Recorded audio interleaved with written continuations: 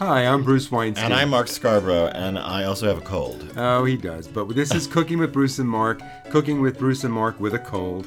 And we promised you we were going to make something out of our next book, Sheet Cakes and Slab Pies. And what are we doing? We are going to make a cinnamon roll cake. This is kind of a crazy cake. It's in the book. It's one of the recipes in this new book, which we just heard today is being picked up by QVC, right? Yay, we love QVC because we get to sell a lot of copies in a very few minutes. Well, we like going on because we like Dave a lot. Yeah, and Dave's a really nice guy. And Dave Venable, if you don't know anything about QVC. His show is In the Kitchen with David. Yep. And we're going to go on with David and be with the book. But that's not until October. Well, the book is published end of October, so I imagine we'll be on QVC, 1st of October, end of September, but whatever, we don't know any of that yet. We just know we are going to do it, and we know that this is a recipe in the book. So let's start with cinnamon rolls themselves. Okay. I kind of didn't really know what a good cinnamon roll was till I first met Mark and was traveling to Austin because there's a bakery in Austin that makes the most amazing cinnamon rolls I'd ever had. But they make them without icing, don't they? Yes, they roll them in sugar. It's a roll-in sugar thing. They call them morning buns there. But yes, it's this cinnamon roll. And those are yeasted and Which raised. is traditional to have a yeasted dough. It's kind of like a Christian babka. So, yeah, that's it. And this is a cinnamon roll sheet cake. So we've taken a sheet cake and we've pulled the yeast out, right? Yeah, I'm not making a dough. I actually decided I wanted to have a batter cake, but I wanted it to have the flavor of a cinnamon roll. So it's a very rich, buttery vanilla cake that then you make this sort of sugar, cinnamon, butter mixture. Some of it gets folded into the cake for long streaks of cinnamon swirl, and the rest gets dolloped on top, and then with a knife you marble it in. Super rich. And sweet, because then we top it with a fabulous vanilla glaze. Yeah, this thing is crazy. And we should say before we start out that every cinnamon roll, every sheet cake, and every slab pie in our book is made in exactly the same pan, an 18 by 13 inch half hotel sheet pan. It's just... OXO makes them, KitchenAid makes them, Nordic Ware makes them. But notice that marker, 13 by 18 inches, not 10 by 15. Which is a jelly roll pan, and not 11 by 17, no. Which is sort of a chef's sheet pan. Well, actually, in the industry, I learned that many people call that an American sheet pan, 11 by 17. Yeah, we have to be different, don't we? We do, but this is a 13 by 18 inch pan. It's designed so it'll fit in those speed racks, those big racks of pans in kitchens, professional kitchens. But that's what we're using, and that's what you have to use to make this right. So we're going to do this together, and we have the oven set. It's preheating. Let me take that back. We have the oven heating. Thank you. To 350. Even I forget. Thank you. I know that that's wrong. How can you preheat something? You're you? heating it, right? That's right. All you're doing is heating it. I'm not heating it before I heat it. It is the worst cookbook cliche out there. Preheat the oven. You heat the oven. So we have heated our oven to 350. Correct. And we have prepared our pan. And this pan is being prepared slightly differently than most of the cakes in the book. Usually we just butter and flour, or I use baking spray. But because of the heavy, rich cinnamon swirl bits filling, the gooey goodness, I decided that this cake needs to have parchment on the bottom, so that nothing sticks and it's easy to come out. So we buttered the pan so the parchment will stick to the butter. Then we heavily buttered the parchment and the sides, and now we are ready to make. Well, we buttered the pan, then we cut out a piece of parchment big enough for this thing. Now you can go online and actually find packages of pre-cut parchment. You can in 18 by 13. So that'll save you, but you're not going to get 2 sheets. You're going to get like 100 sheets. Oh, excellent. So unless you'll make a lot of sheet cakes. You're going to make this, every day for the next 3 months, then get that. Right. So this is a bit of a pain, but again, this has so much gooey, buttery richness in it that it will stick to the pan otherwise. So you really do have to get this parchment down. And let me just say that we're working on a large format here. So we're working in this big sheet pan, and figure you're going to use half a stick of butter at least to grease it, put the parchment down, and then grease the parchment. Easily. You're probably going to use actually 6 tablespoons of butter before it's all over. So, and you want to be generous about this so that there's no sticking. Generous about the butter. Yep. So the first thing we're going to do, like with most baking, is we're going to mix our dry ingredients. And I know it's a cliche, and everyone's like, well, why do I have to do that? You have to do that. Why do I have to do that? You have to do that so that your baking powder and your salt get well evenly distributed with your flour, so that when you dump them in, you don't have a piece of cake that got all the salt, or half the cake got most of the baking powder. This way it'll rise evenly, it'll taste perfect. Okay, so here's 3 3/4 cups of all-purpose flour. We've got 1 1/4 cups of granulated sugar, 2 tablespoons of baking powder. See, we are working in large format.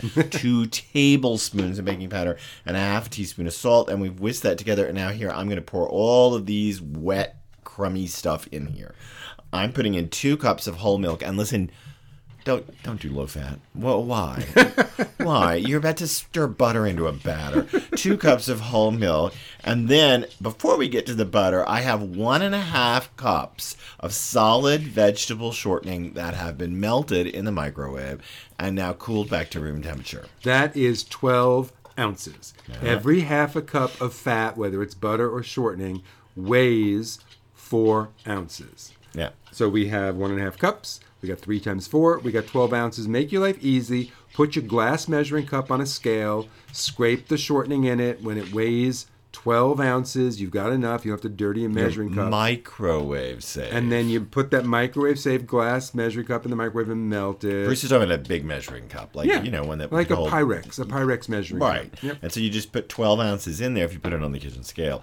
Listen, if I ruled the world, all this would be happening on a kitchen scale. But okay, so we've got the melted and cooled shortening, and we've got 2 large eggs, and we've got 1 large egg white, and now the last bit.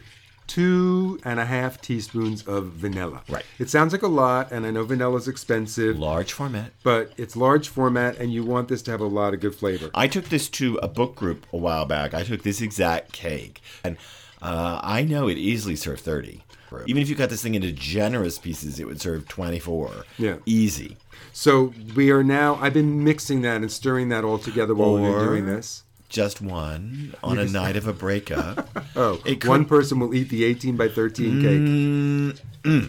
So we've done all that. And now we've done all that with a whisk, and now... the batter's pretty smooth. Yeah, it is. It's pretty smooth. That's what we look for. It's thick. It's a really thick batter. It's not pancakey. It's very thick. It's a thick, cakey batter. And now we have to make the cinnamon mixture that we're going to fold into this. Right, and let's just say again, it's a batter, not a dough. So it's thick, but it's not a dough. No, it's not a dough. This is a batter. Right. So let's make the cinnamon mixture. So I've got a stand mixer with a paddle attachment, and what am I putting in here? 1.5 cups or 12 ounces or 3 sticks of unsalted butter. 3 Because sticks. remember, those 12 ounces of shortening wasn't enough. No. So now we have 12 ounces of butter. This is family reunion. This is a big, huge celebration thing. Right. Okay, what else? And then you're going to put in 1.5 cups of packed dark brown sugar. Right. And we should say that butter is basically cool from the fridge and cut into a bunch of little chunks. Yep. And then we're going to put in 3 tablespoons of flour and 3 tablespoons of cinnamon. Now, it's a lot. It's a lot of cinnamon. Right, don't do the cinnamon challenge. Don't stick it all in your mouth. No, you put it in there and it'll be fine. Right. And this is going to become pretty thick and pasty pretty quickly. And this is really coming together nice. We are now going to take this mixture with our hands and make little balls of this about the size of olives. And we're going to drop them into the batter and fold them in. All right, but before we did that, we have to take a third of the mixture out and set it aside. Oh, you take the third out. I'm going to keep making little balls. Okay, so I'm taking a third of this butter mixture out and I'm setting it aside. Now we're going to make olive-sized balls, something like that. Because I'm going to folding them in. And it's not just to have little balls of cinnamon goop in the middle of the cake. It's some of them get smeared up. Some of them create waves of the cinnamon stuff in the middle. So some of them will dissolve, some of them won't. And that's what we want, so that every bite of this cake has some of that in it. Right, and so I'm doing this with you. But these little balls, you just make them, and as soon as you make them, just throw them in that bowl of batter. They can just sit in there for a minute. So now I'm folding, and I'm folding. And remember, when you fold big arcs, the spatula goes down in the middle, comes up the side, and folds all the way over to the far end of the bowl. Rotate the bowl and keep doing that. Okay, that's about all of the balls are in there now. And now I don't want to overdo this because I don't want a cinnamon batter. I want just a cinnamon streaked batter. Right. So I'm going to scrape this into that prepared pan, and I'm going to use an offset spatula. Now, I want you to slow down. Yes. Okay. I know. I want you to slow down because this is the big thing about these sheet cakes is the next bit. And this is the hard part. A lot of people try and just spread things with whatever they've got on hand. The rubber spatula. Oh, their fingers. You can you can do it. One day we'll have to give you a link to a fabulous video we found about cooking in college with using your fingers. Oh, stop. Oh, wow. We don't have to give you the link. Just go look for Weaver Cooks. Weaver Cooks. You'll find it. And pumpkin pie. And then write us and tell us what you think. You'll find it. Don't worry. Weaver Cooks,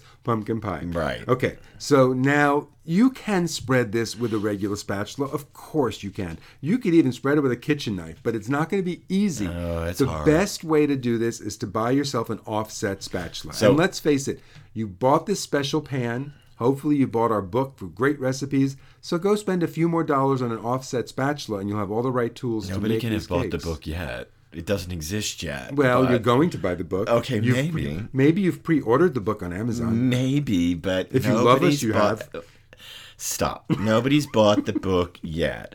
But this is the kicker. If you're going to make any of these sheet cakes and slap pies, you really honestly have to have an offset spatula because some of the batters approach dough level in this. They're really thick, and the offset allows you to get more leverage in there. Right. So we're talking about a long, thin metal spatula with kind of a step down in the middle of the well, not in the middle, in the metal right before the handle. Kind of like a trowel, but instead of a Exactly. triangular piece of metal on the bottom, it's a long, thin piece. Yeah, it's a long tongue-like piece of metal that's like a trowel and it steps down. And so this is really the only way to get these things spread across this whole big pan. And now we've done all that. We talked too much about it. So we're going to take this remaining smaller amount of butter mixture that I saved back, and I'm going to sprinkle it in dribs and drabs all over the cake. It's almost like a streusel topping, and as Mark does that, I'm dragging a kitchen knife, just a flatware table knife, through it, sort of swirling that in as well, like a streusel topping. I'm not mushing them down. I'm not doing too much of this. This is just so they're not all sitting up on top. Right. Then we are going to slip this thing into our heated 350-degree oven. Or could be preheated. Yes, we are. And it's going to bake about 30 minutes until a toothpick or a cake tester comes out clean. And then we have to cool it a while. So we're going to actually break and come back and figure out what to do next. Okay. So the cake has baked for 30 minutes. The toothpick came out clean. The house smells like a bakery. And it's cool enough now, when I put the back of my hand on it, I feel no warmth whatsoever. We should say we cheated because we live in New England, and after it had cooled on the rack for about 20 minutes, I put it out on the porch, and it really cooled down. Because it may be the end of March, but it's still freezing. Yes, outside. and I just noticed, I saw today that this weekend here, we're supposed to get 5 to 7 inches of snow now, starting tomorrow afternoon into Saturday. So Nice. lovely. Nice. So anyway, what we're going to do now is make a very simple glaze. Why don't you say Yeah, what it is? vanilla icing. So basically, I have a bowl, and in that bowl, I have a 1/4 cup of milk, and I have 1 teaspoon of vanilla. And I'm going to start whisking in powdered sugar until I get this thing thick enough that it'll sort of hold its shape a little bit, but still be loose enough to drizzle, just like on a coffee cake kind of thing. And I have 4 cups of sugar here, but I'm not going to dump them all in at once. I'm going to put 1 cup of powdered sugar in, and I'm just whisking away. That goes in really quickly, so another cup goes in. And it's starting to thicken up, but it's still too wet. So I got another cup, and I'm going to keep going, and I'm going to just keep adding it till it thickens up to the right consistency, which it's doing right now. When I pick the whisk up, I could see it drizzling back down, but holding its shape a little before it runs. This is a good consistency. So when I pour it on the cake, it'll run a little and then stop. Some people also ask, why can't you just say how much liquid to put in a powdered sugar frosting or a confectioner sugar frosting? But the answer has to do with humidity. It actually has to do with how much ambient humidity the cornstarch in the confectioner sugar has picked up and the sugar itself has picked up. So it's all a kind of weird ambient humidity problem with confectioner sugar. And that's why we have to give a huge range. And sometimes the longer it sits, the damper the powdered sugar gets. It starts clumping into little bits and all that stuff. So you really have to kind of play this thing out in its long And let's its long also form. say that when you make powdered sugar icings like this, the tiniest bit of liquid, even an extra teaspoon, makes a huge difference of how much sugar. And come on, I don't measure my vanilla when I pour it into stuff. I think I know what a teaspoon looks like, but maybe I put too much, maybe I put too little. Tell me you measure your vanilla every time. I don't believe you. So this is why. This is why. I do. Oh, well, you're very I special. am. I measure everything. That's who I am. And I'm proud of it. I measure things out. Well, one should, I suppose. One should. So now I'm just going to tip this bowl and drizzle this in a little pattern, and it's going to look a little like Kandinsky. I don't know. He's doing this out of the bowl. Honestly, you can do it off a fork. If I were doing this, I would be doing it off a fork. I am not very steady, and I can't get a good thin stream going.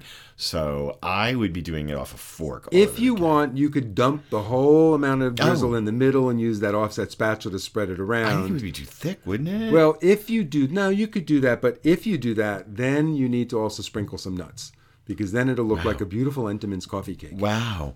So it's all done, and it's this giant slab of cinnamon roll goodness, butter, thick cinnamon. I don't know what. This is ridiculous. It smells so amazing. 500 years on a cross trainer is what it is. I can't wait to dig into it later.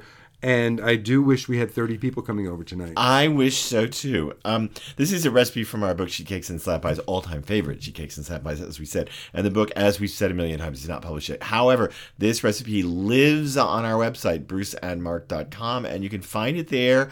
And you can make yourself one of these giant slabs. There's a couple of pictures of it up there too. And let me tell you, this thing is a big honking piece of cake. So if you make it, let us know how it comes out. Let us know if people like it, and I know they will love it. Oh, sure. And we're going to post a few. Let me know any cures you have of colds for nasal baby. congestion. I think it's half a cake. That's what that's it. Feed a cold, starve a fever. You know what? Nothing is better for congestion than half a cake and a big glass of milk. That would be just perfect. Have half a cake and half a bottle of red wine. Oh, that's good. So that you can get the pounding head with a head cold. That's good. So we're going to make some more recipes from our new book, All Time Favorite Sheet Cakes and Slab Pies, in the coming weeks. And we will share those with you. And tune in every week, and we will have some more recipes. And subscribe so you won't miss a single episode of Cooking with Bruce and Mark.